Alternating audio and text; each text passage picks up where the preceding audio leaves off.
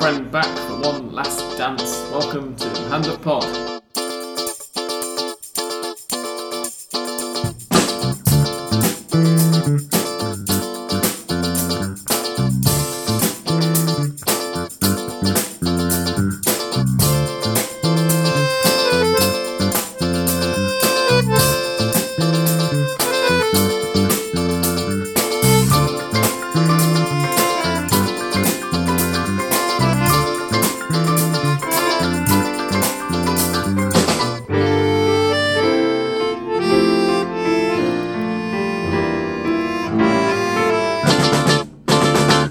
Welcome one and all to episode 479 of Hand of Pod, and welcome to 2024. This is our first episode of the year that, as long as nothing goes wrong, as long as there's not another pandemic that causes us to stop recording or something for 6 months, should, in theory, see the 500th episode recorded. It's exciting, isn't it? I'll be, hopefully, probably, joined for that episode, and as I am for this one, by English Down. Hello. Quite possibly by Andrés. Hello, welcome. And Chris. Hey, how's it going? And unfortunately, almost definitely not, by somebody who is nonetheless back for one last Sam Kelly poured Femnet, having told us all last year that he wouldn't be here anymore by this point. Tony. Hello. That happens, right? Is definitely leaving for Mexico. He's promised us. Please. Not just yet. He's here for another. Wasted all the good goodbyes last time. Oh yeah. But yeah, it's gonna be like 10 more days and then. Yeah, we had listeners tweeting in with tearful gifs and everything to bid you farewell, and here you are. I feel like Michael Jordan at this point. Of course, there are no results for me to read out to you. To begin this episode, which is what we're used to, but there are some matches to preview. Quite a lot of them, in fact, because we're previewing the whole season. We're not going to individually preview every match, obviously. But the 2024 Copa de la Liga Profesional is already underway. You will remember from the last episode of last year, or maybe the penultimate episode of last year, that whereas last year was the league followed by the Copa de la Liga, this year the AFA / the Liga Profesional have decided to reverse that order and do the probably more sensible way round of Copa de la Liga in the first half of the year, League in the second half of the year. I believe we spoke out about this last year, yes. It works better from a relegation point of view and from loads of teams not having lots of dead space at the end of the year point of view. Absolutely. Instituto versus Deportivo Riestra is still, according to this, at half time, and Tigre versus Sarmiento is 8 minutes into the second half, so I'm not sure what's going on in Córdoba to cause that delay to the start of the second half, but anyway. There was a red card at the end of the first half, which I imagine maybe could there have was lots of first half caused some VAR fighting nonsense. Yeah. Meanwhile, in this Tigre game, I've seen 2 very good saves from both Sarmiento and from Tigre's keeper, but apart from that, not much So else. no goals, but a bit of action. At the moment, no goals, except that the Copa Argentina has already kicked off, and there has been a goal in that already. Well, we're not watching. 20 minutes in, Estudiantes lead. Defending champions. Yes, of course. Estudiantes, who are the defending champions, lead a team who are making, I think I read, their first appearance in the Copa Argentina. Argentino de Montemaíz, who have a badge that suggests that they were founded by a Racing fan and are from somewhere called Montemaíz. I don't know. The southeast of the province of Córdoba. Lovely. They are chickens. Yes. I mean, Corn Mountain. many Very places good in the name country for, have chickens. It is a city of 7,325 Montemaízinos, apparently. Excellent. Yeah, good. Very happy for them. I mean, not because they're 1-0 down, but, you know. Still time. I think they take 1-0, to be honest. When you watch the premieres, it was 11 minutes and it was 0-0, and I said, oh, go on. It wasn't possible to still remain 0-0. And corn production is one of their primary activities. I would think so. Which would explain the name. With a name like that. You hope so, wouldn't you? So we're going to begin with a very quick reminder of the structure of the Copa de la Liga, just in case you've decided your New Year's resolution that you're going to pay attention to Argentine football this year, and this is the first episode of Hand of Pod you're listening to. If that's not the case, and if this is very much not the first episode you're listening to, it's the same structure as last year. But what that means is that there are 2 groups of 14 teams each. If a team has its Clásico rival in the same division at the moment, for example, River Plate, Boca Juniors, I'm dumbing this right down for people who are very new to Argentine football indeed, then they are in separate groups, and there will be, at some point, a match. Hang on, no, River and Boca are in the same group. Are they? No, where are Boca in Group B? I don't see their name anywhere. They've used exactly the same structure and I believe calendar as the last Copa de la Liga. Yes. Just taking out the 2 relegated teams. And I was thrown by the fact that there are games currently taking place in Group B, and therefore the alphabetical order was messed up. So I was expected to see Boca listed second behind Belgrano, and they're not. They're 4th on alphabetical order at the moment. Because Sarmiento and Tigre currently have a point on the board each. Anyway, so River and Boca in separate groups, and there will at some point in the season be a round where everybody plays their Clásico rival. I think it was like round 8, right? Or round it'll be in the 9, middle of like in the middle of the 14 rounds of fixtures, won't it, roughly? The only difference is that they've reversed the fixtures. So, for Yes. example, Tigre visited Sarmiento on the first weekend of the 2023 Copa de la Liga, and they're hosting Sarmiento in this one. And Instituto visited Arsenal for theirs, and now they're hosting Retra, who are the new Arsenal. Replace Yes. Arsenal. Yes. The promoted teams are just slotting in. For What that. I can remember is that Arsenal, and that's why Riestra is doing that, played 2 matches home in a row and then 4 away and then 4 home in a row, which is Oh wow! So of course it's Riestra- strange, but Riestra are going to have two games at home and then 4 away in a row. yes. No, the other way. It's 2 away and then 4 home Okay. in a row. The other thing was that, as I mentioned in the last episode of last year, the 2 promoted sides are following Arsenal and who are the other ones? Colón. Thank you. And Colón's fixtures, respectively, for the first 7 rounds, and then are swapping the team whose fixtures they have for the rest of the season after that, for a reason that I can't quite remember now, but I mentioned it on the Don't previous try to episode. understand it, enjoy it. Yes. And I believe, contrary to what we maintained towards the end of last year's final podcast, Riestra will play in their tiny, stupid stadium. Ah, That was Yep. a resolution made by the AFA. oh, of course, yeah, the one that's right next to San Lorenzo's secondary pitch or whatever it is. isn't Yes. it? There's 3,000 people capacity, right? All of their 3,000 fans will be able to see the games. Wow, so like almost half of the population of Monte Maíz could fit in that stadium. Then. This is true, yes. This is true. That's how big it is. Yeah. So yeah, there's obviously not much football to review, but that's the structure. That will then go into the top 4 teams from each of the 2 groups going into quarterfinals, semi-finals, and a final.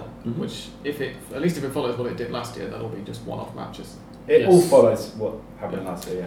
They Excellent. just copy-pasted the entire thing. The winners will go into the Copa Libertadores, and the rest of the continental spots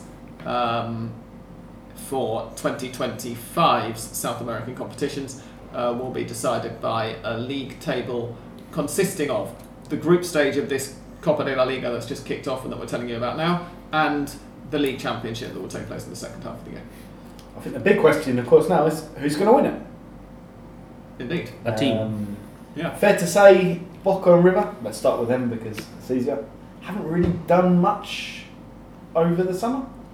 Especially River. In terms Yeah, of transfers or in just in Yeah. terms of, right. I mean, I'm wondering- sure they've done things, they've probably watered the grass and Yeah. I said Racing. painted the changing rooms, but yeah. I was wondering whether River hadn't done anything or whether it was just that I wasn't paying very much attention over the summer.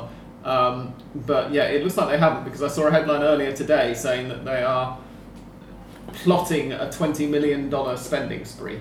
Which, Okay, get just a again, fucking if you're figure, new right? to Argentine football, that's an astronomical figure compared with in local terms. They did sign the very yeah. promising Claudio Echeverri on loan from Manchester City. Oh, yeah. Yeah. Having sold them to I mean, sold him, yes. Can I just say that like we were on this podcast and I think the 3 of you, Andrés, Dan and Sam, all 3 were like, no, they're not going to sell him, and I was like, I think they're going to sell him. And I've been proven right. And it's the only time I think I've ever been proven right on this podcast, so I'm going to take that as a little victory. I think that was before he played his only game. Like, he made his only start for River and basically said after that, yeah, I want to go now. Yeah, but I just fucking knew. I just knew. He Just did. knew. You saw it all. He's staying at River for the year, isn't For the he? year, yes. So he's joining City in 12 months' time. Yes. For the year or for the Copa Libertadores? Because the For the year. reason... No, here. Ah, Yeah. okay. I think he couldn't move to City now even if he wanted to, right? Because he's 17. Yeah, probably not. I don't know when his birthday is.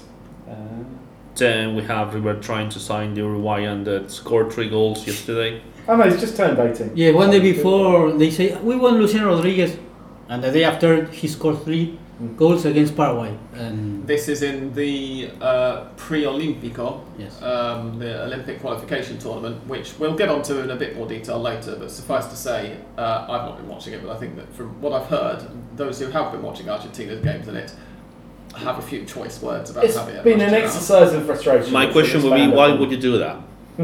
Watching a Mascherano team. Yeah, Indeed. exactly, which is a large part of the reason I'm not doing it. is the saddest person in football could be The what? the saddest person in football. No, that's exercise. And then what's the story, to drag this back to the league, Yes. what's the story with Fonseca, the guy River signed who was supposedly really good and now they've kind of had a look at him and decided he was shit? Like, No, he needs a typical. He needs to adapt to a different football. Different Which is- Cherwa. Yes, of course. Where's he signed from, Andres? From Montevideo Wanderers, I think. Montevideo. Okay. but apparently they're looking to send him out online now, like, so they couldn't have been very Perhaps impressed with because he's the son of Daniel Fonseca, the magnificent striker, and they perhaps thought it was similar to him. Well, he plays in a different position, but yes, still needs some speed in the terms of the speed and the movements. He played two friendlies and it was remarkable how slow he was, but I mean, you can have a slow player. Where does he play? What position does he play? Centre. Centre. Okay. Yeah. So, I mean, idea. you can be slow and probably have to make up for it with different yes. things of your game. But I think the worst look on River in that case is how many outgoings plus injuries happen in the last month and a half, and probably the most talked about thing is about another outgoing, which made them look kind of silly. Also- If I need to find a better word for Also, that. I remember you saying before Christmas, Andres, that you were surprised that no one had ever came in for Nicolas de la Cruz, but he's gone now to Flamengo, no? Mhm. Yes. How did you mourn his departure over the Christmas period? We will see it now. Yeah. Yes, because he left, but still River hasn't played since he left.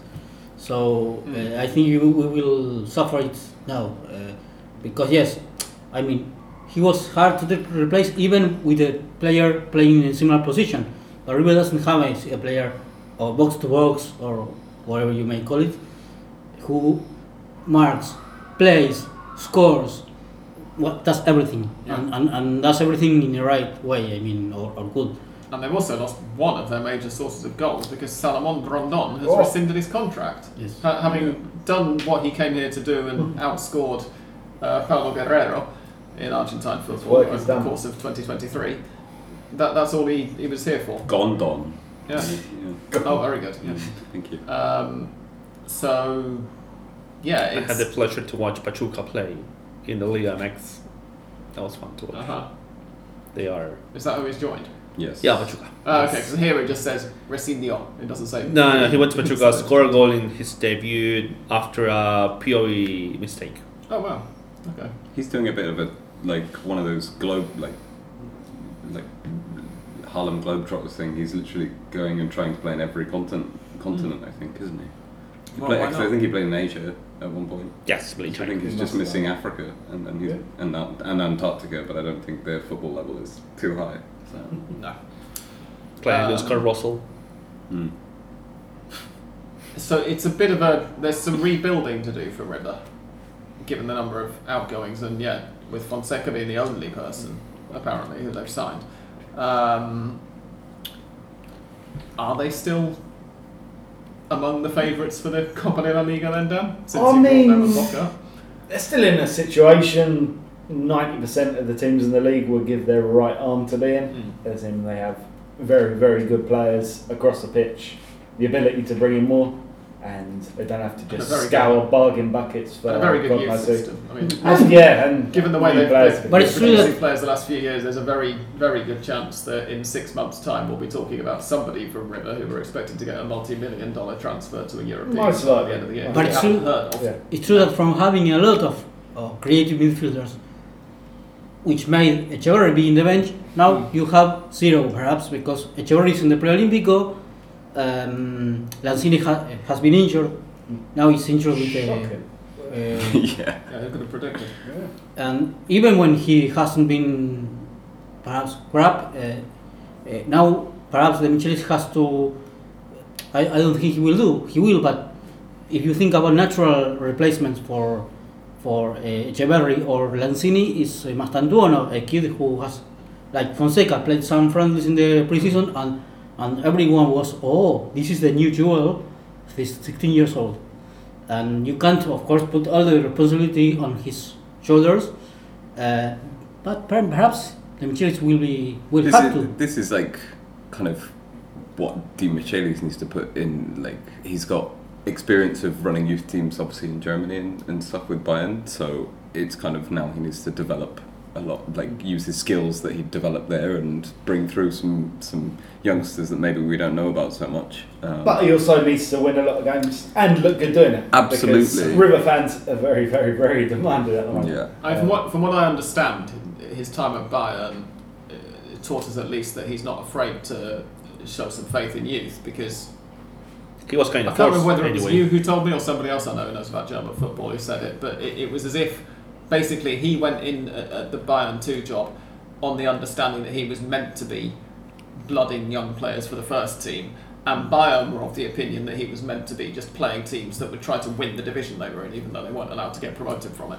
And as a result, he got some quite middling results and ended up, they were on the verge of firing him when he decided to join River. That But in definitely fact, wasn't me. it's because he was playing kids in every game. Right? Yeah, I mean, some of the kids he played are kind of hovering around Bayern's first team now, but whether that's because Bayern just are quite shit in the transfer market, we're obviously getting a little bit off topic.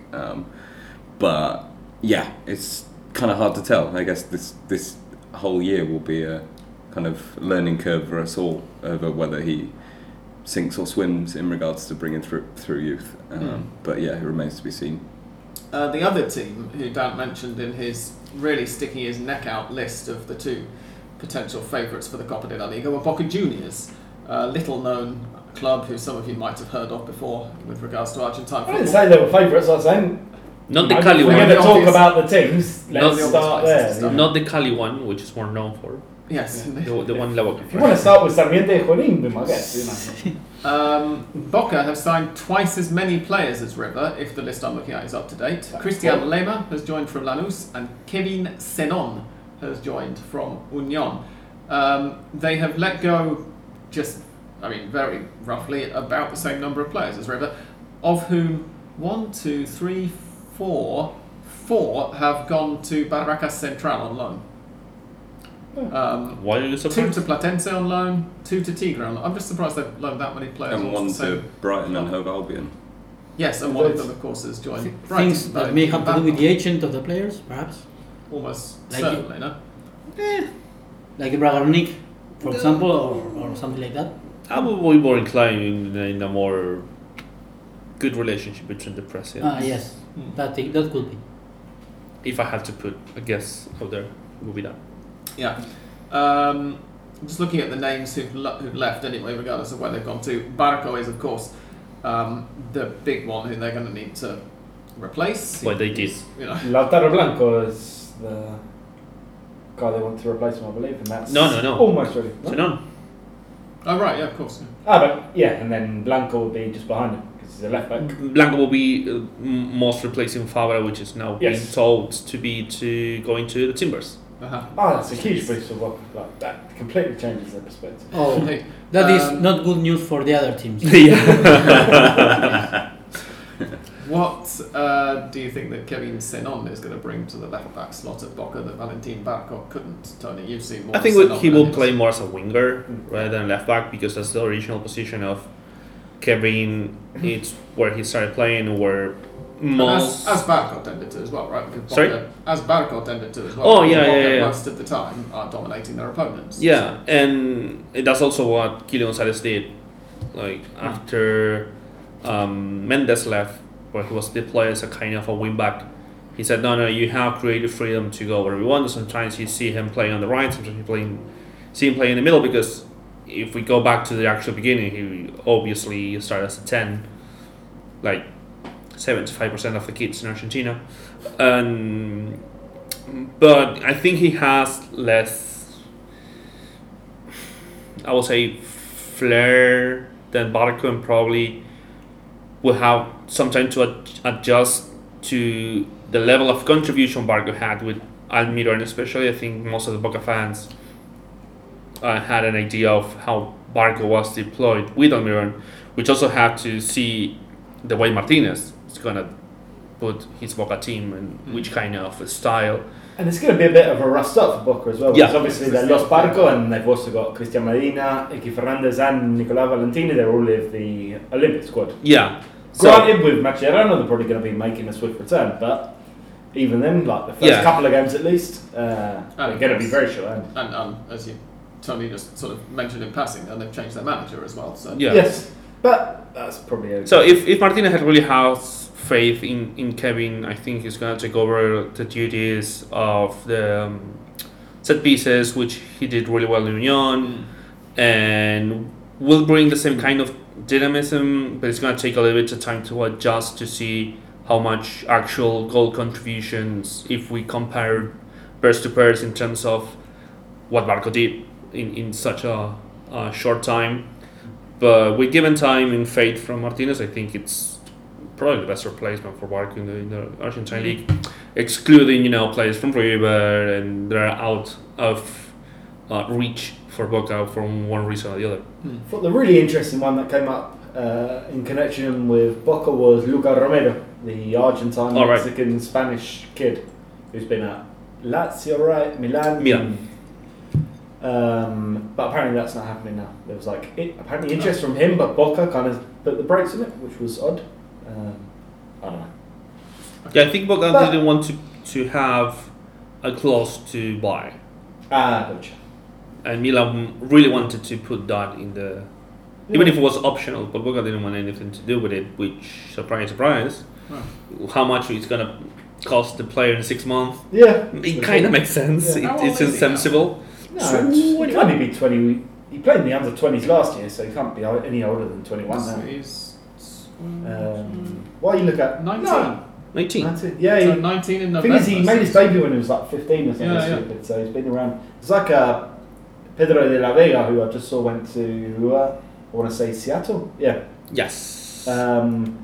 He's been around for 7 years and he's still only 22. Yeah, he was going to be the next player I was going to mention actually, because he's the highest profile exit from the league of the summer, given that Echeverri hasn't exited the league yet. Barcos. Well, Barco and Yeah, okay, La sure. Vega. Barco by virtue of having played for Boca, but and going to the Premier League. in terms of the amount of time that we on this podcast have spent talking about a player, Yeah.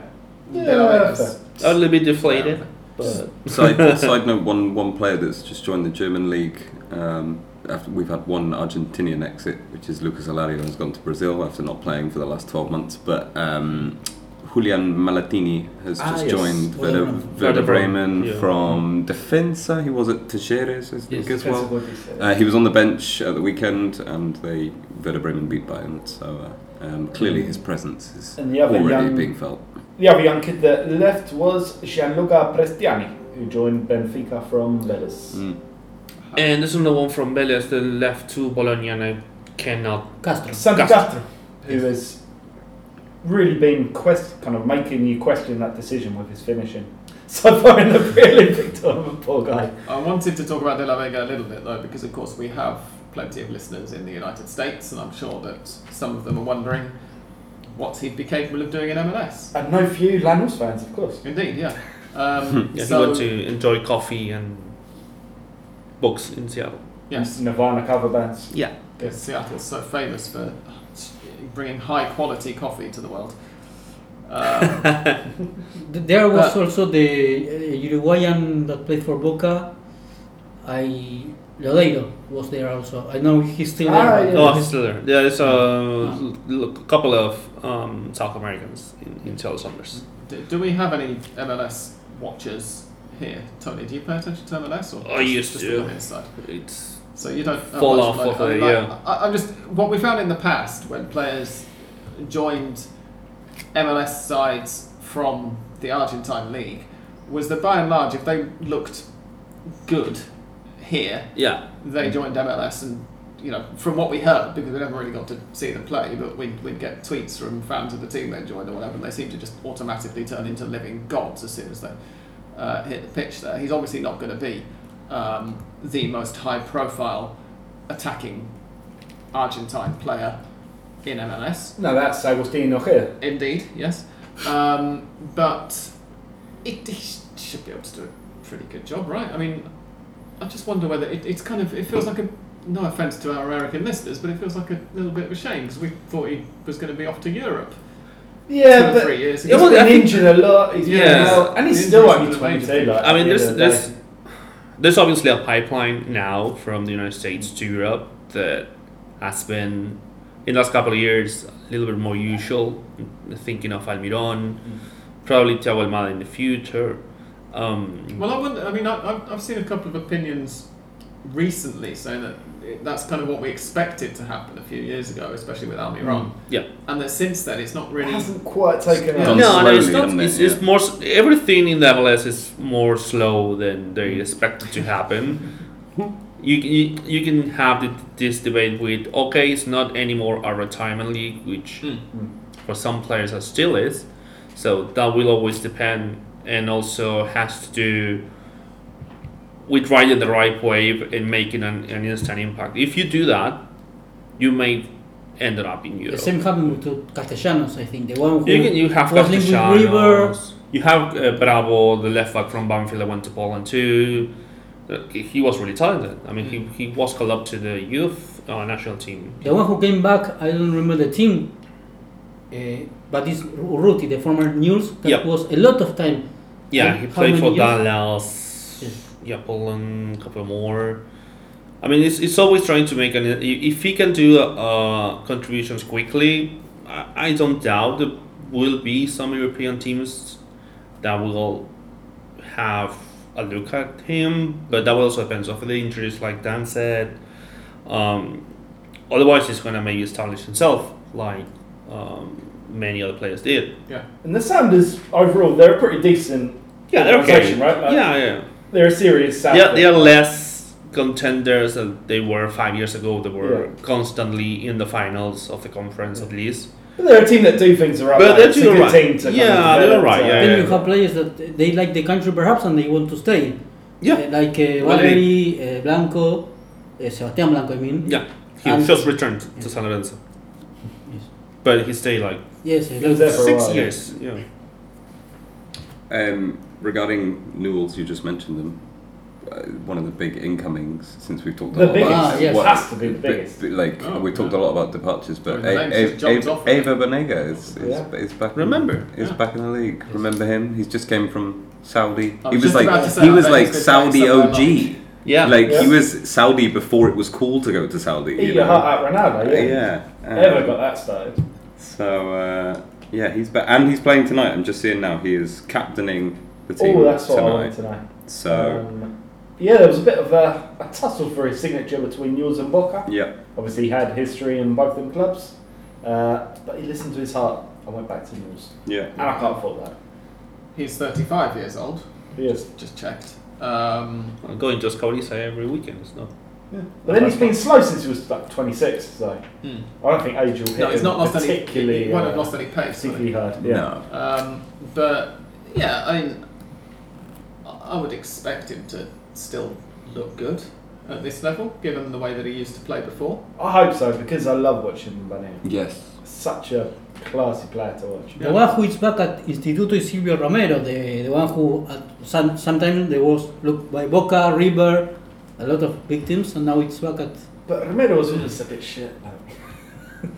He Yeah, was never very good. There was He's not a Banega. He had a good spell when he kind of first signed for Independiente, didn't he? I feel like he had a good campaign where he was joint top scorer or something over a short championship, and then just never really kicked on from that. He sort of stagnated a bit. Obviously not helped by the fact that Independiente weren't a fantastic team at the So time. I just take exception to Banega and Romero being mentioned in the kind of same section as Andrés. It's the Banega. Insulting. It's the Banega for Instituto, perhaps. No, I think I'm not having if you want to go there, I would go Matias Suarez and Belgrano. Yeah, There it we could go. be. I would take that more, but still, no. Banega's in the league with that. Incidentally, I think we're going to call a half-time break there, but the talk of Independiente just then has reminded me that one of the things we're going to talk about in the second half, because there are an awful lot of them looking down the fixture lists this season, is that for newcomers to the league, we're going to have a bit of an introduction to which clubs are called what and how you should shorten that in order to avoid confusing people. Because there are two Independientes in the top flight this year. There are a whole bunch of teams who, if you didn't know anything about Argentine football and you looked at the full club name, you could be forgiven for thinking we're called Central something, given that Instituto even have it in their name, and various others. So we will go through and tell you how to shorten each of the team names to not come across as somebody who doesn't know anything about Argentine football. And we'll also talk about the Olympic qualifying tournament and something else that we mentioned earlier and I've forgotten about, and also we'll answer some listeners' questions if we've been tweeted any. For now, don't go away.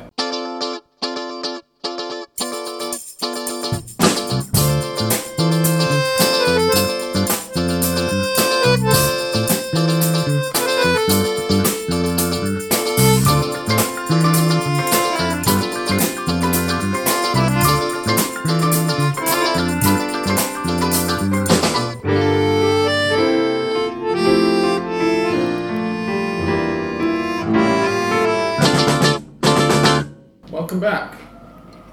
First thing I will say is if you can hear in the background that very, very faint singing, or indeed if towards the beginning of the first part of the podcast you could hear some piano playing, one or two of Dan's neighbours are clearly having music lessons of some sort. So all I will say is if you happen to be the copyright holder of any of the pieces of music appearing in the background, please don't report us because we have no control over it.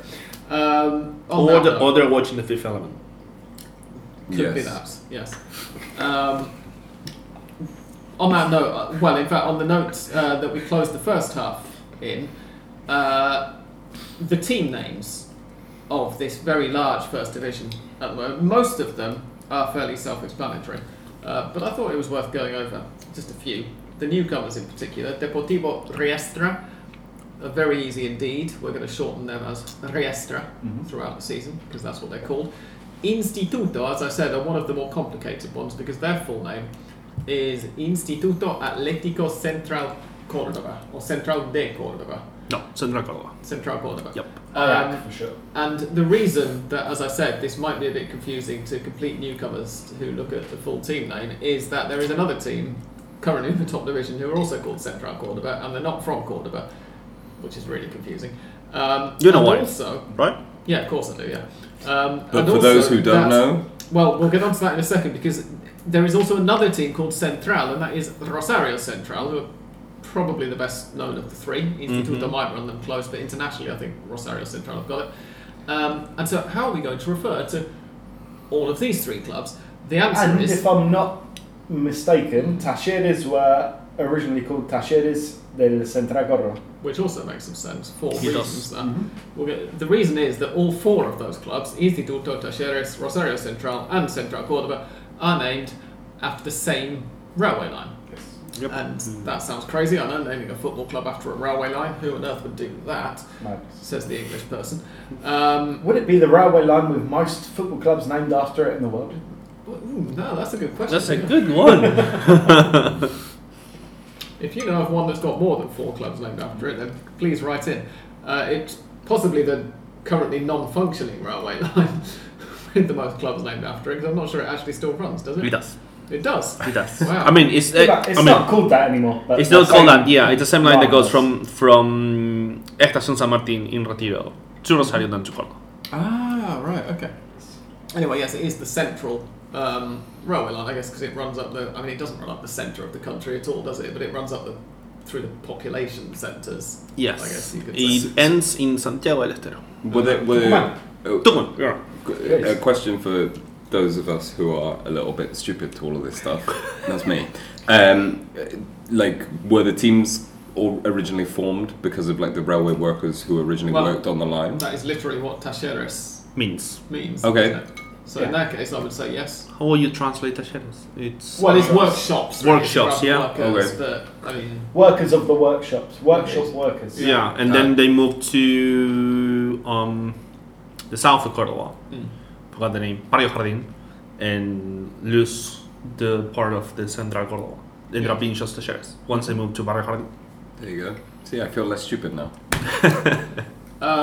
So yeah, the way that we're going to shorten those 4 clubs are Talleres and Instituto, of course, for the 2 Córdoba clubs. If you ever hear us say Central, then that means Rosario Central, because they're not called Rosario.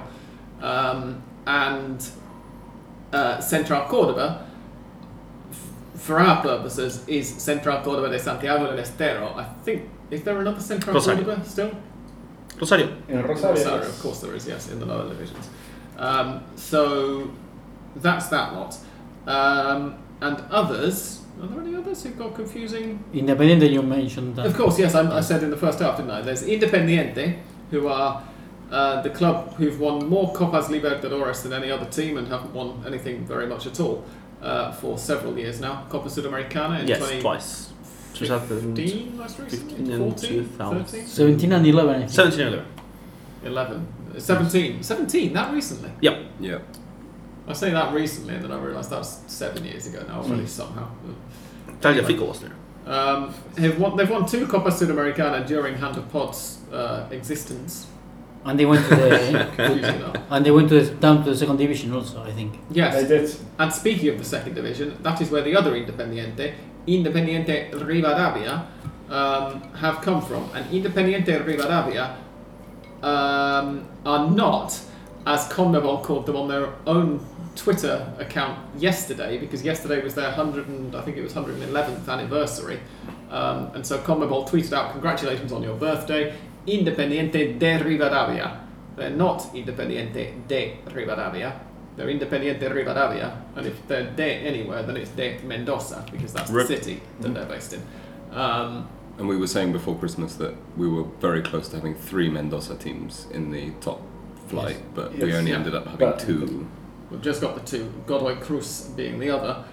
Godoy Cruz, slightly, I mean, not really a confusing name at all. They happen to be from the city of Godoy Cruz, which is technically a separate jurisdiction from the city of Mendoza. Like Avellaneda. But for those. if you visit Mendoza on a visit to Argentina, you would have difficulty separating them out because they're part of the same. And we were close to have another Estudiantes because it was, I think they lost in the semifinals of the playoff. Estudiantes de Rio Cuarto. Yes. Yeah, who are from Córdoba. I think that covers all of the main ones, at least the sort of really confusing ones. The only other ones that jump out at me are in the case of the 2 giants of Argentine football, as did occasionally happen in the very early years of my blog, before I even moved to Argentina, and people in the comments, you don't shorten River Plate and Boca Juniors to Plate or Juniors. You shorten them to River and Boca. I don't think there are any. There are no juniors who get shortened to juniors, are there? Argentinos Juniors or Argentinos. Right. I can't think of any other juniors as actually not said that. The only other one a little bit unrelated that sticked out, even though I don't think either of them are in the top flight, would be there's quite a few gimnasias. And there are, but aren't they're all kind De of lower Mendoza, down de these days. Jujuy. Yeah. De La Plata. Well, not De La Plata, just Gimnasia La Plata for some reason. Gimnasia Tiro de Salta. Yep. Of course. Buenos Aires, Geba, right here. Yes. Mendoza. Actually, does Geba, Gimnasia de Buenos Aires don't have a football club anymore, do they? They just No. play rugby. Yep. Is that right? Yep. Yeah. I think the big question, if we're going out into the 2nd division, Chaco forever. Is it Yes. Chaco or is it Ooh. forever? I have no idea. It's like I always. imagine it's Chaco, but it's fun to ponder. Yes, it's like always ready. Wait forever. Is it always or is it ready? Well, another example of the wrong part of the name to shorten is that I occasionally saw is News Old Boys. Yes, Old Boys. All Boys. Yeah. It's not. It's News. That sounds too much like All Boys, so it would just be confusing. Yes, indeed, yeah. And All Boys is a club name that you just don't shorten. It's just All Boys. And just because it says And Atletico Albo, do Tucumán. they ever call them Albo? I feel like I might have seen that when we went on All some Boys random are the Albo, game. yes. Yeah. And Atletico Tucumán are never Tucumán. They're Atletico. Yes, because Same with- Atletico is unlike every other club in the country, or almost every other club, which is a Club Atlético, River Plate, Club Atlético, Boca Juniors, Club Atlético, whatever. Atletico Tucumán is, for some reason, Atletico is considered the name of the club, so Yes. it is Atletico. one other note, despite it saying it on the club crest, you never refer to Newell's Old Boys as Knob. I do. Do you? That's just my. Other shorten written. When I'm angry, You yeah. can do when you're writing it, yeah. Yeah, if writing you're it, writing on fine. Twitter, then you're allowed to abbreviate it as that. Yeah. Atletico de Rafael is another example. Usually go with the name of the city, except it's Rosario Central. Mm-hmm. But you can call River Cobb, right? Of course. Yes. Yeah, it would be rude not to. Yes. And actually, you inadvertently pointed out another one there because it's Atletico de Rafaela, but Atletico Tucumán and not Atletico de Tucumán. Yep. So yeah, they're Well, actually, it's Club Atlético Sociali Deportivo de Yes. Rafaela, so it's another monster. Exactly. But there's a de in there. All of this with the abbreviations just reminded me of one of kind of Argentine Twitter's rare gems, and I think it was a Boca Argentinos game when Argentinos took the lead, and the Boca official Twitter wrote "Gol AAAJ" for Asociación Atlético, whatever it is, Yeah. Argentinos. Asociación Atlética Yes. Argentinos Juniors. And someone replied right under, "What the fuck are you laughing at?" Because that's the phonetic Yes, indeed. Yeah. sound of laughter in Argentine in Spanish writing. One other that struck me while Dan was talking is that Godoy Cruz, you should not shorten Godoy Cruz to Godoy. No. They are not called that. They are Godoy. The full name, actually, Godoy Cruz is the shortened version because their full name is Godoy Cruz Antonio Tomba. Yes. They are named after one of their founding players for Antonio reasons that Tomba. I forget about right now, but basically everybody really liked him, and so they decided to name part of the club after him.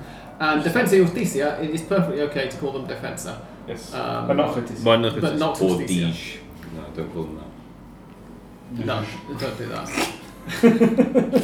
DJ. If you have any other questions about how to shorten Argentine club names, then do write in. And if you were thoroughly bored by that bit of discussion, then to be honest, I can't say I blame you, and we're very sorry. I was fascinated. I'm glad that you got something out As of it. the I'm sure novice, that- as the novice of this podcast, I was thoroughly fascinated throughout. I hope that some people enjoyed it at least.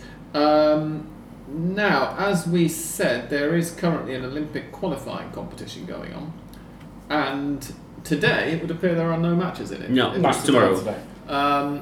It's the reason I said earlier that I'm not paying much attention to it. The reason for that is that it's all on DirecTV. Apart from Argentina's games, or Yes, including Argentina's that is correct. games? There was another game on, not yesterday, but the day before as well, which Ah. just randomly turned out. I think it was Ecuador and Venezuela, which they had on TSA. I'm guessing. There was nothing better maybe to because do. it was the opener. It wasn't the opener. It wasn't the That opener. was Ecuador, Colombia. Ecuador, That is- Colombia. That is true. I will be there in Paris for the Olympics, and yet I probably, of the five of us, paid the least attention to this. When is I that? can guarantee that you've not paid the least attention. End of July, Because you start of don't even know the August. score. Yeah. So the results for Argentina so far, for Javier Mascherano's mighty Argentina, La Gandineta. for some reason, SofaScore has got these teams listed as they're all as the under 23, apart from the teams. No, okay, so the teams in Group A are listed as Ecuador, Colombia, Venezuela, Bolivia, U23s, but the teams in Group B are listed as Peru, Chile under 23, Argentina, Paraguay, as if it was the full national teams of Peru, Argentina, and Paraguay struggling through this competition. Anyway, Argentina's results so far are a 1-1 draw with Paraguay. In their opening match, they needed a 90th minute equaliser from Luciano Gondol to get that, and a 2-0 win over Peru. Was this yesterday? Yes. Yes. Last night, which saw goals from both in the second half, a penalty from Thiago Almada, World Cup winner. Thiago Almada, what on earth is he playing for? It's the first World Cup winner to play in the Pre-Olympico. I mean, Really? first to win the World Cup and then play in the Pre-Olympico. Obviously, there are a lot of course.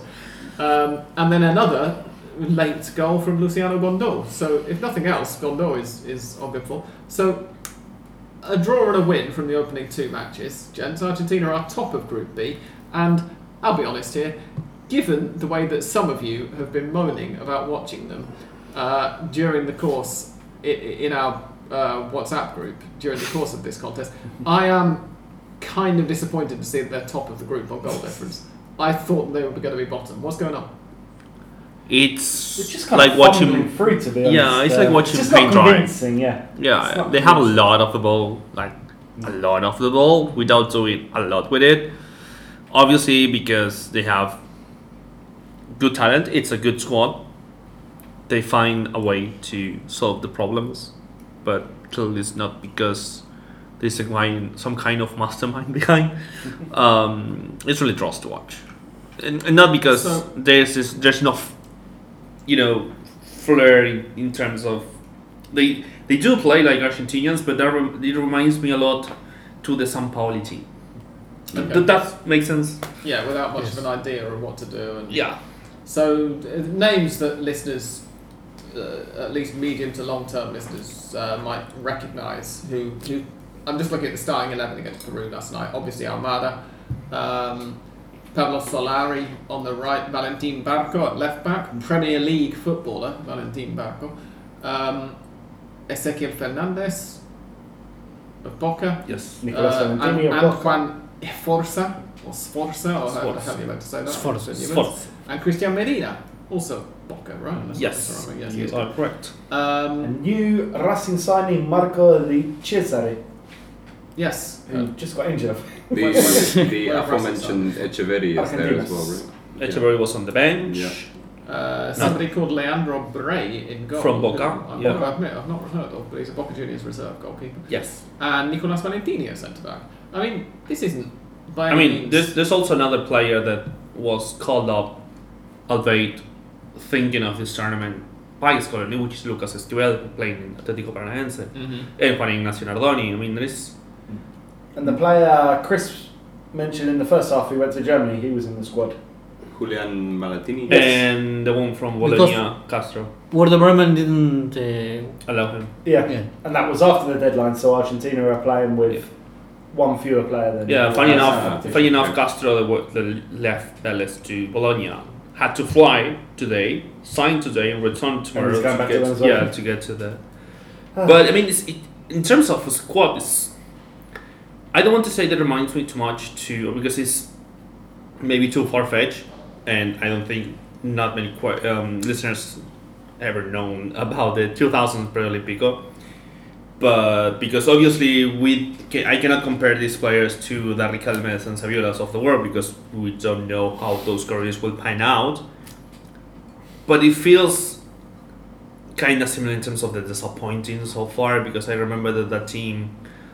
Obviously, I was 10, so I had different lenses to watch football. But I remember that was basically the dream team and built around the under 20s World Cup winners. Yeah. And that was dreadful to watch, even with Peckerman at the helm. Mascherano is not Peckerman. I can put all the buts that you want to put in there, but it feels like I don't think we're gonna get to the Olympics. It's like the general sense watching this team beyond the results, obviously. Is it like as someone who hasn't watched these games, but is it a case of like there's only 2 games that have gone so far, like is one kind of getting a bit too carried away negatively, like after just watching 2 games of like a group of players that aren't 100% used to playing with each other, or am I just kind of being too positive? I think my main point in that is I see the same DNA that the under 20s that Mascherano trying to qualify to the World Cup, fail and qualify because suddenly we were host. Yes. That get it to the fullbacks and cross and pray to God. That's basically the big idea that Mascherano has, and I see that actually Argentina leads in crosses, but is the least effective team in crosses, surprising no one, probably. Because the one player who can get on the end of crosses has been left on the bench for the first 2 matches, and then when he gets on the field, he receives a cross and puts it in the net. Yeah, which you can do for Gondor, yeah. Of course, yeah, as it started the game. Yeah. So Played about half an hour and scored twice. it's a little bit counterintuitive what Mascherano is doing in terms of his idea of football. Is it fair to say we've not seen an awful lot of Javier Mascherano as a manager outside the Argentine national team setup? In fact, we've not seen any of him as a manager outside the Argentine national team setup, but we've seen possibly rather too much of him as a manager inside that setup.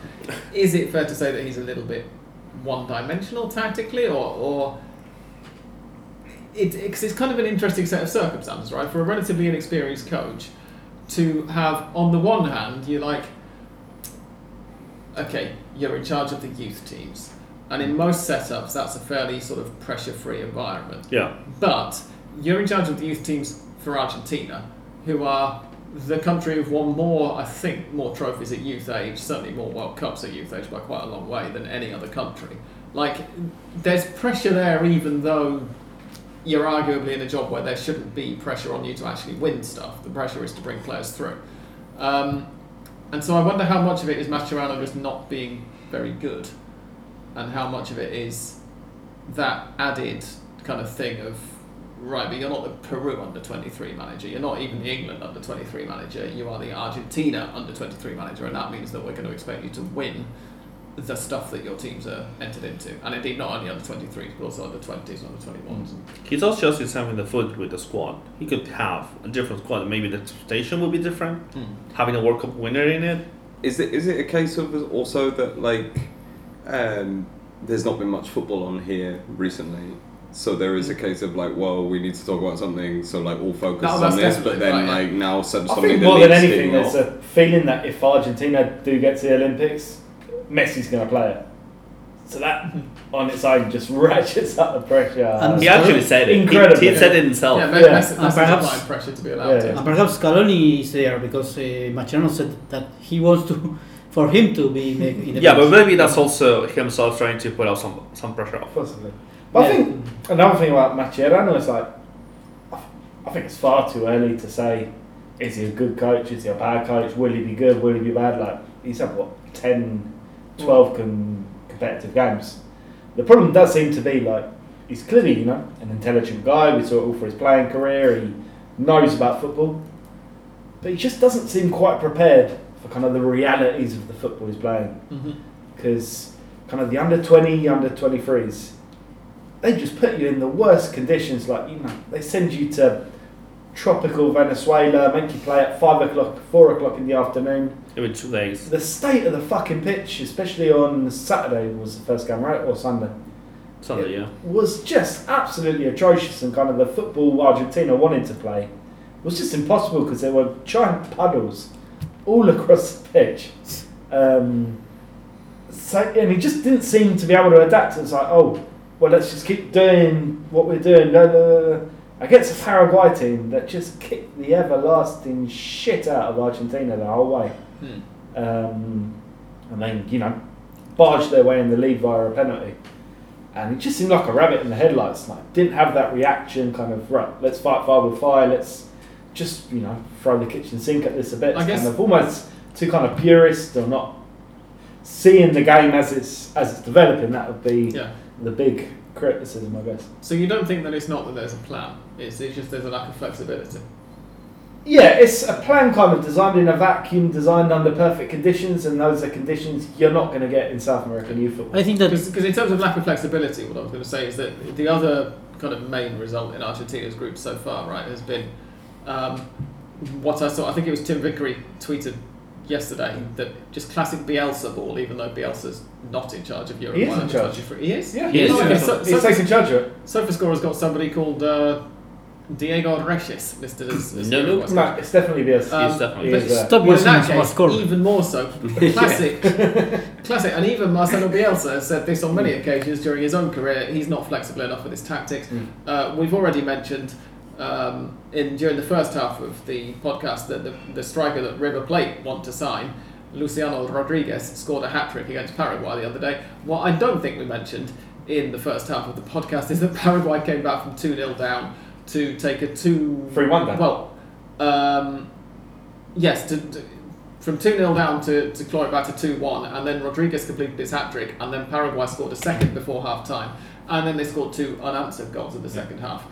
So Uruguay are a team with a very, very clear idea of how they want to play, and yet they are second bottom of the same group, admittedly, with a game in hand. Yeah, they did. They had to buy on the first.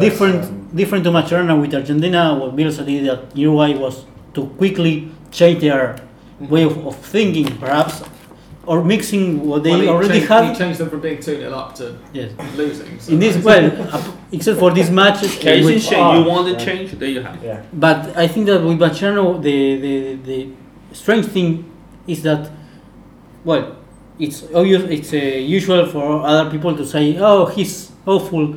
We don't need Mascherano." In this case, I think when you listen to him and watch him, it looks like himself is saying, "I'm not good. I am here, but it's like tactically perhaps he brings the players and let the players do all the work. Of course, you have well-established players in first division. Well, Valentini, Barco, Medina, Fernandez, perhaps Solari, Castro, the same. Well, players that perhaps you need to work that more, but he leaves the players to do everything, and this is it. And yes, when you hear him talking or giving the instructions to the players, it's like you see something with no expression, like not with no strength, perhaps. Yeah, it's. All I've done is heard kind of very similar quotes in the interviews to you, but yeah, it strikes you that there's not much self-belief, I guess, which is a bit weird for, as somebody who remembers seeing him as a player. In fact, if you resign because you qualify your own work that was not good, and then they try to convince you, and they do it. They say, "No, you stay," and well, you are back in the bench again. That's something. Yeah. Look on the bright side, though. 4 points from 2 games. Exactly. Another win, and they're essentially through to the final 4. Yeah. Is it how many go through? 2. Okay. They have the day off on Saturday. So there are 2 Group A games tomorrow on Friday evening, and then 2 Group B games on Saturday. Paraguay v Peru and Uruguay v Chile. And then Argentina's last 2 games of the group are against Chile and against Uruguay in that order. The Uruguay game is on the 2nd of February, which is a week tomorrow. Looks like Chile is easy, and Uruguay perhaps, even when they lost against Paraguay, it's perhaps tougher. Chile is incredible how they have nothing after, well, the golden era with Vidal, Alexis Sanchez, and now they have 0. So it's a good opportunity for Argentina, even playing perhaps not the best football. Yeah. So there are the top 2 from the group go through. Are there semi-finals and a final, or is it just the 2 groups? A final group. Final group, obviously, of because course, this is yes, Conmebol. Yeah. It's only every 4 years, so I forget what the structure's like. Because it's different from the So Super this is going to end around April. Yeah. Was there anything else before Lister's questions, James? Currently just seeing Eva Banega just about to start for Newell's, and he's looking fresh. I'm looking forward to it. We can say now we've begun the season with a bang, with 2-0 draws. Yes. Yeah. Hopefully it'll get better. What's Estudiantes versus whoever it is they're playing? 2-0 against Montemais. That is still on with 20 minutes to go. Oh, there are 18 minutes to go, yeah. Excellent. And Atletico Tucumán versus Rosario Central on the other channel has kicked off. It's 1 minute in. So Central Córdobas versus Newell's is about to start. And now we're going on to Mr.'s questions. Yes. David, hang on, we had one that was asked some time ago. Yeah, I would have thought we'd have one left over or something. And how many is weeks have we been from- out? There must be quite a few questions since then. It's from Derek Ryan, who has quote tweeted Newell's Old Boys English, saying that after the new Argentine president said that Chelsea were interested in buying a club in Argentina, which, I mean, I want to say it may or may not be true, but on the other hand, it's the owner of Chelsea, so I mean, you could con him into buying anything, couldn't you? So you're saying that I should give him my Mercado Libre links? Why not? Okay. Some English bloke who is a YouTuber and Chelsea fan has named Newell's Old Boys as one of the teams that have been discussed. Now, the first thing I will say is I don't know why we're listening to YouTubers who don't know very much, but okay, sure, this is a conversation that's happening. So Derek Ryan says, one of the amazing traditions in Argentine football is the lack of single ownership. Is the new president determined to ruin all parts of Argentine society? I think there is a quite simple yes or no answer that I don't think anybody, at least in this room, is going to find controversial to that, and is yes. Since the president is determined for that to happen, and as someone who firmly follows Atlanta, if one club is going to be sold, I wouldn't mind if it was Chacaritos Juniors. If it's just going to be one, well, it has that happened one in can the be past. that one can be sold to Chelsea, and everyone can fuck off and move on. There's been private ownership in the past with Talleres, and obviously most famously, but slightly longer ago, with Racing. And yeah, I mean, it's not something that I would wish on my worst enemy, even, to be honest. But I find it really difficult that happens. Yeah. With any club. Yeah, I know, because the other thing is that what the presidential decree has said is, we want to make the decree of national emergency for some. The hilarious thing apart from that is that we're going to make this possible. And it's like, well, okay, you can make it possible, but even if you make it possible, the AFA still has to okay it, because if a club wants to be privately owned, then under the AFA's current rules, they won't be allowed to compete. So they're allowed to be privately owned, that's legal. And then you have But to find also, the socios. You can't play any matches Yeah. because no one else is allowed to play any games against you. And, if the AFA, you can't force the AFA to change their rules to allow it if they don't want to, right? I mean, bizarre. and Boca was also mentioned, and the Riquelme has already won, and he's clearly contrary to that system. So Yeah. As would be, I would have thought, the vast majority of voting members of any club in the country. I can see how there might be clubs, given the result of the election and everything, I can see how there might be clubs where the majority of their fans might think, that you might be able to find a club somewhere in the country where more than 50% of that club's supporters say, oh yeah, I'm for private ownership actually. But in terms of the ones who are actually motivated enough to pay each month to be members and to have been doing that for long enough to have a vote in their election, I'd be surprised if you find any. On a slight tangent, apparently Pampita's husband wants to be the next Racing president. What would you do that to yourself? That's a serious question. Pampita is a very famous model. I was about to say, for our listeners, Yes. could you please... Carolina Arroyan. Yes. That's the name. Very famous model, celebrity, TV presenter She here. started around the early 2000s. Yes. If memory And serves.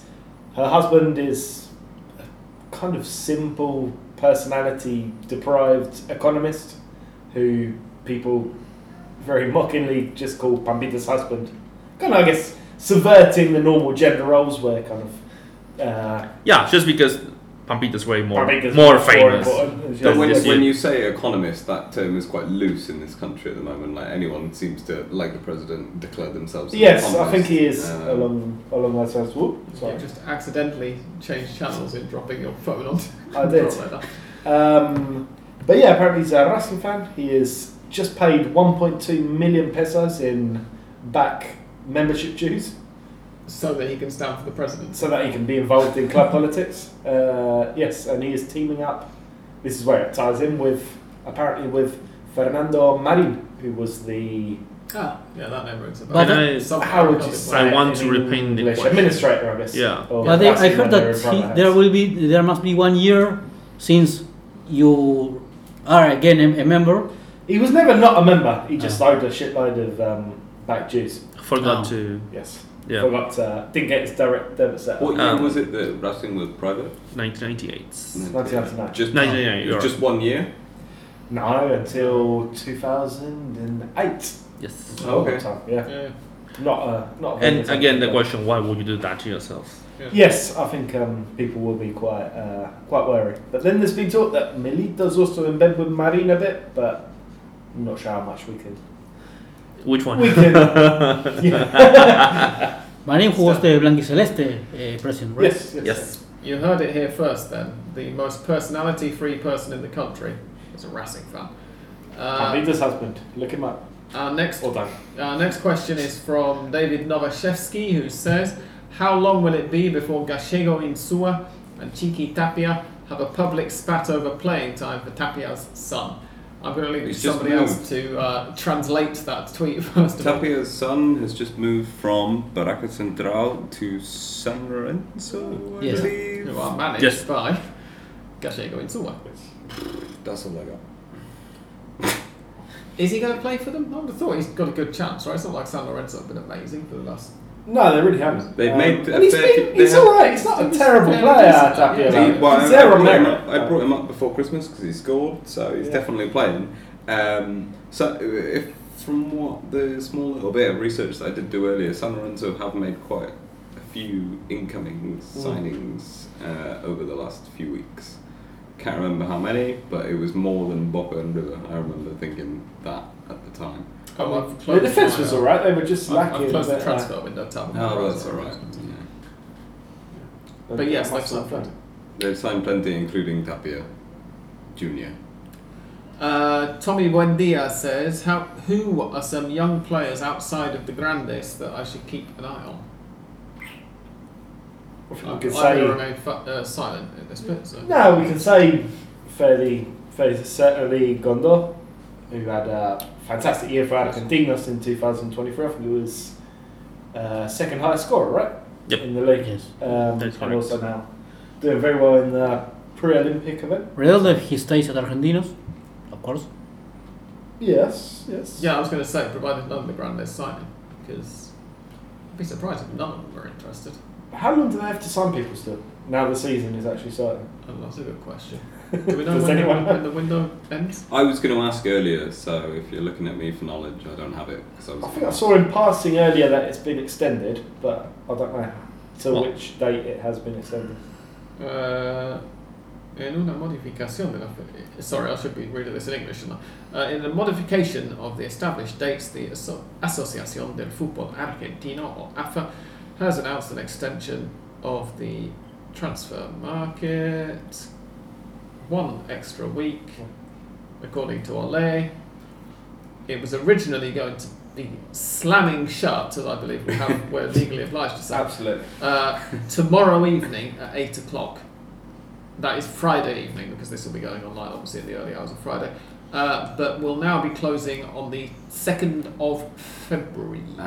Because, the European markets close closer to that time, so it makes sense. This decision was taken in response to various inquietudes, Concerns. Concerns, thank you, expressed by various teams, who will now have more time to go through with negotiations. That's So that. so any last it's going to be minute extended for a week. I don't know last whether they're minute doing. lunges from Europe because they haven't signed any players. They've just realised maybe a couple of days before the window shuts that they haven't signed anyone. It gives them an opportunity to make some last minute lunges Yeah, and take and a punt on the player from It here. doesn't say whether they're doing the thing they always used to do of allowing clubs to just on that date to go, oh yeah, so we're negotiating for this player, and then get an extra 2 weeks or something to try to do it, so that you ended up with just this list that was, some players would be on about 7 different clubs' lists and could still sign for any of them in the next 2 weeks as long as they did it before midnight. Good job that we 2 weeks didn't later. spend a lot of the podcast talking about upcoming young players in case Yes, and half of them were gone by the time we recorded. It's always a but danger. also, on that note, apart from Dan's nomination of Luciano Gondol, can anybody else suggest something to actually answer Tommy's question, which was young players outside the Grandes. Well, Watch the pre-Olympic competition. There's a lot Yeah, of yes, indeed. Yeah. Kevin Sonon was one, but now it's at Boca, it's a Grande. So. There's a complete sort of a tangent, but I did read that there was a Tommaso Gomes was very good for Central. Which team was it? I've forgotten. There's a Japanese player who's like 20 years old that has just signed for one of the teams here. I can't remember who it was. Completely forgotten which team and what his name was, but that's fun to see. You know, a different nationality in the league. Yeah. And it must be the first Japanese player we've had here since the bloke who played for Boca. No, you're the part. I'm gonna. Who was when? 2000? One. Oh, Do you know the name, Tony, of the player that I'm thinking of? Oh no. I'm not gonna lie to you. Tony stopped paying attention to Argentine football when his Mexican visa came through a few days ago. So. Yep. Let me see if I can find it in a short space of time. Anyway, while Chris looks that up, I'll read out Liam Kelly's question. Liam is no relation to me. And he says, will El Diablitos move to Manchester City be as successful as Julian Alvarez's? He's actually got 3 questions, but that's the first one. Probably not. I've got the name. It's a difficult. Yeah, it's a high bar to clear. Yeah, exactly. I mean, You're talking about he might very well be successful. Whether he's going to be as successful as Alvarez is another matter. And also, I mean, maybe he will make in a his debut in the year's time- championships. So Exactly. In a year's time, City might be in League 2, having been forcibly relegated. You're talking about a player who, 15 charges. So. when Julian Alvarez, when he moved to Manchester, had already played for 4 years, with more or less regularity, but and it's already played 2-3 matches so far. Yeah, long way to go.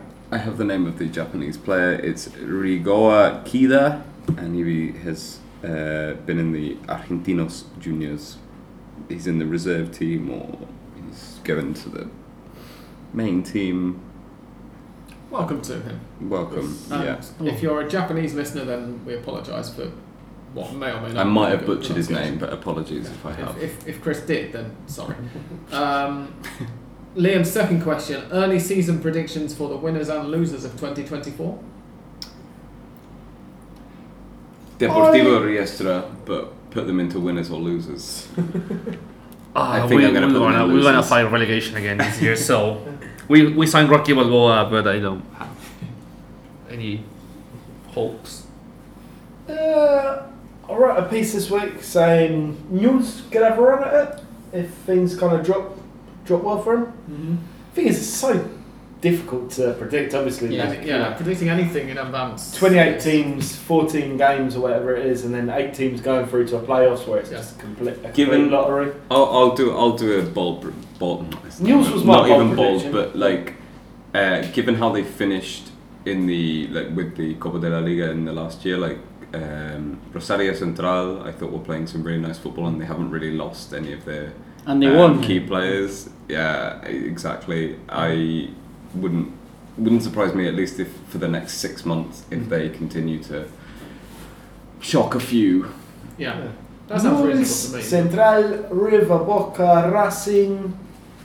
I will be. Estudiantes. I think. Should all be there. Shouldn't be Racing there, need to have a better year than they had last year. I would Yeah, say. it'd be useful. Yeah. Yeah, and Boca probably as well, even though they got Yes. to the final Yeah. of the Libertadores. I will go with the classic prediction, which is to repeat the ones who won, Rosario Central, especially because Campas finally is there. It was said that he could go to River, or that he was on loan from Brazil. I don't know. But he will stay at Rosario Central. So He's signed permanently now, isn't Yes. he? Yeah. and the Estudiantes, I think that they could also repeat. They won Copa Argentina. Yeah. I don't know Platense because they were the runner-ups of the Copa de la Liga, but I don't see them repeating that. I can see, and just because I've sung his praises a lot, but just reading his comments about Millet in the last week or two, I wish Carlos Tevez a really shit time at Independiente, and I hope that they start doing even shitter than they were doing. And he supported the decision that the board members did with Santi Lopez, the one who shined in the under-20s, saying that he won't play anymore at the first team until he renews his contract, which is something that could happen. But I've never listened to a coach saying, yes, I support that, and If Santi Lopez doesn't renew, he won't be with us, because then if he renews, he will be with him. So it's strange. So yeah, if he doesn't renew, we'll hang him, which is a fun Spanish translation and English translation of the phrase. Not quite as brutal. In terms of my predictions, I was going to say that Liam knows this as well as anybody, because Liam has been listening to this podcast for forever. So, one of the reasons that we love Argentine football is that you can't predict what's going to happen.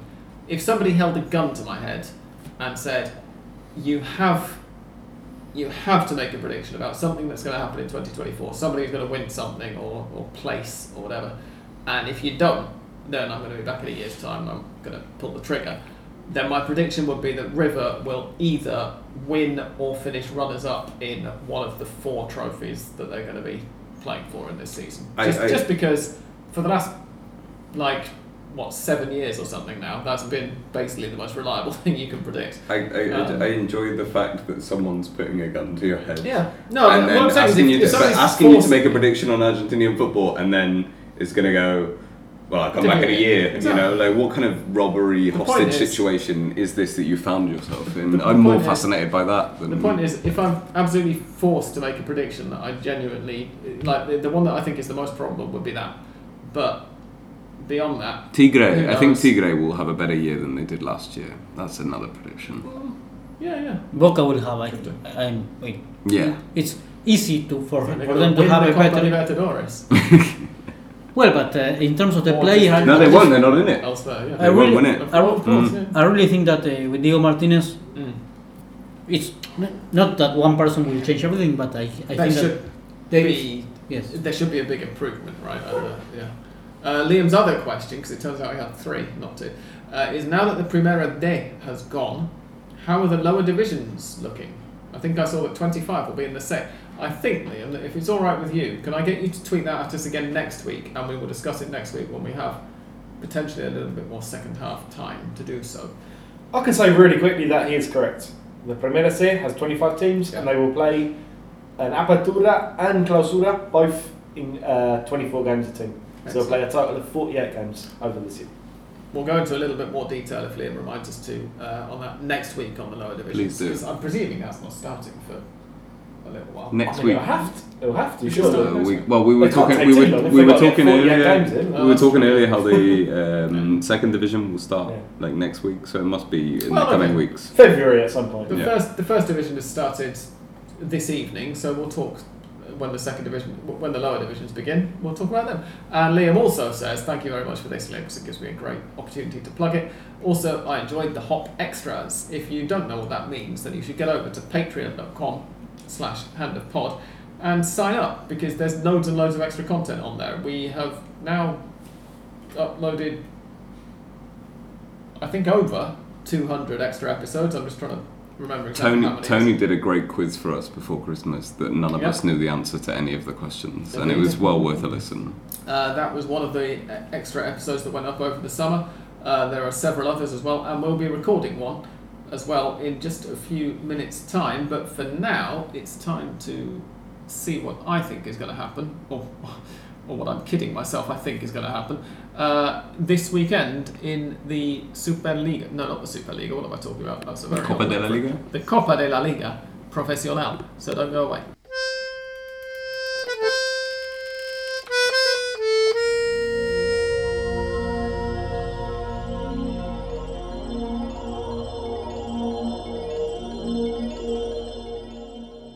Okay, here we go. This weekend's matches. Well, 2 of them have already happened, of course. Instituto versus Deportivo Riestra and Tigre versus Sarmiento. They were both draws. Central Córdobas versus Newell's is currently 19 minutes in and goalless. I think that Newell's will win it. Atlético Tucumán versus Central is also goal. Oh, Newell's have just scored, apparently, according to SofaScore, although not on our television, so I wonder what's going on there. Atlético Tucumán versus Rosario Central is also 0-0 after about 20 minutes. Dan's just decided to change the channel again, just as we were about to see a goal. There and they have scored, there we go. Why must it so far behind? Because you're using flow, man. Yeah, it's just It's flow. I think I'll go for a Central win in that one. On Friday evening, there are another 4 matches. Wow, why are there so many games on Thursday and Friday this week? Because the next round starts on Monday. Ah, thank you, okay. Barracas Central versus Vélez Sarsfield. I'll go for bear in mind that I don't know what anybody's done in any pre-season friendlies or anything, so I really have no idea. I'll go for a draw in that. Talleres, I think, will lose at home to Gimnasia. I think that Banfield versus Huracan will be an Huracan win. And the Independiente Clásico between Independiente Rivadavia in Mendoza and Independiente will be a draw as well. An independent draw, though. On Saturday, San Lorenzo versus Lanús will be a Lanús win. I think that Boca Juniors will get an away win over Platense, and I think that Racing will beat Unión at home. And on Sunday, Godoy Cruz versus Defensa y Justicia is a Defensa y Justicia win. River will get a home win over Argentinos Juniors, and Estudiantes will get a home win over Belgrano. I'm not going to predict the midweek round of matches as well, because we'd be here forever. But that's your opening weekend predictions, folks. Thank you very much indeed for listening to us, and we will be back. Well, not in Tony's case. Well, I suppose you could be, couldn't you? If you want to, Tony, then you're welcome. But if you're still packing, then that's fine. But next week. For now, thank you very much indeed for listening, and goodbye from Tony. Goodbye. Andres. Thank you. Goodbye. Chris. Thanks, goodbye. Dan. Goodbye. And me. Thank you, and goodbye.